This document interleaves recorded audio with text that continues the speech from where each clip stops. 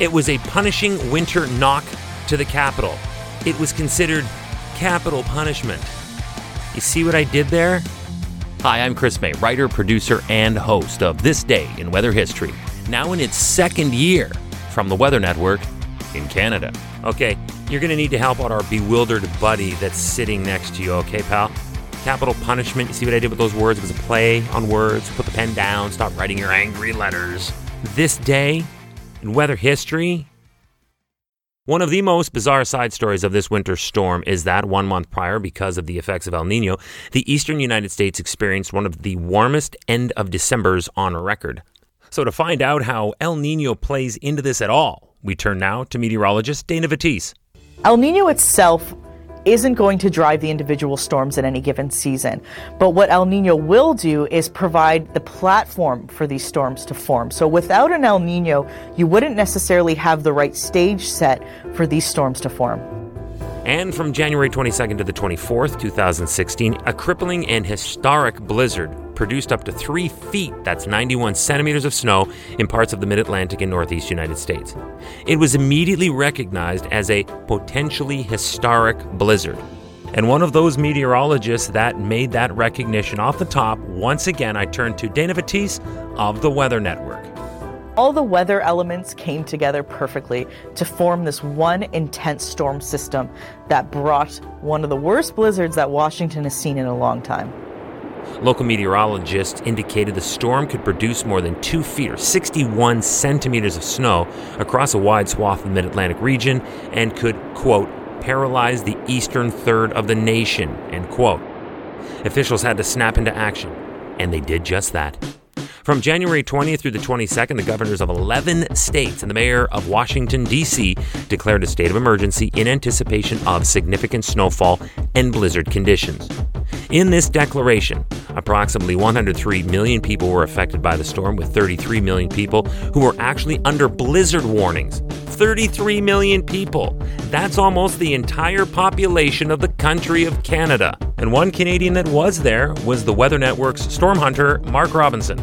I think this one was designated the Blizzard of 2016 because it was very epic, not because it was a huge and different, but because of where it hit.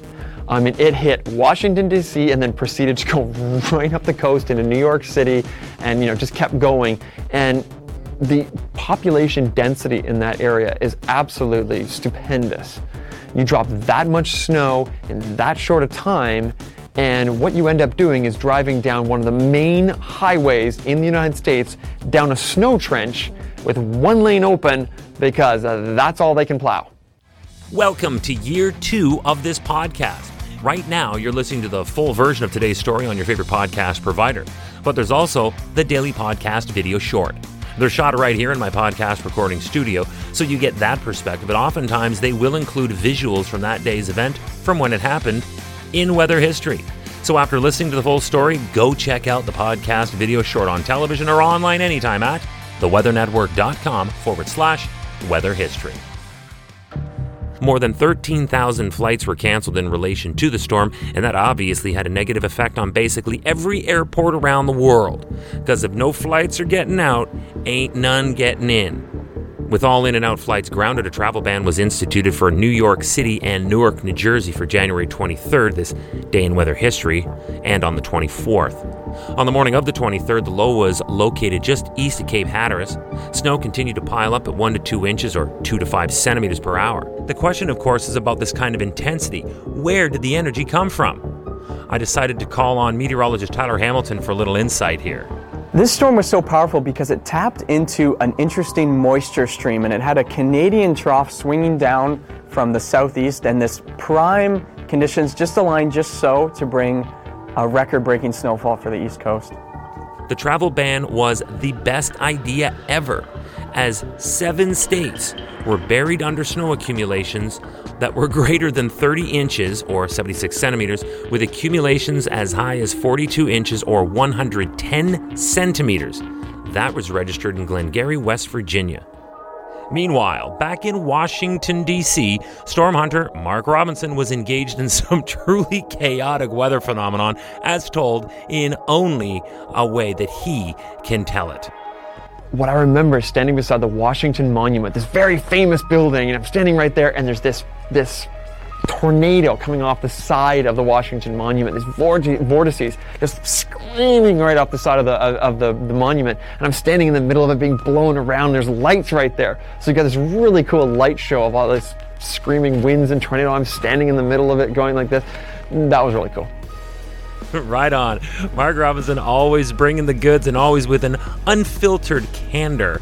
Gotta thank him an awful lot for that. Also, a big thank you goes out to meteorologists Dana Batiste and Tyler Hamilton from the Weather Network for their insight in this episode as well. Tomorrow is January the 24th, with a story about the rainfall in Brazil that broke a 110-year-old record. The city of Belo Horizonte, host of 2014 World Cup soccer matches, saw 171 millimeters, that's over 6.5 inches of rainfall within 24 hours between the 23rd and the 24th of January. The story behind the story is tomorrow on This Day in Weather History with me, your host, Chris May.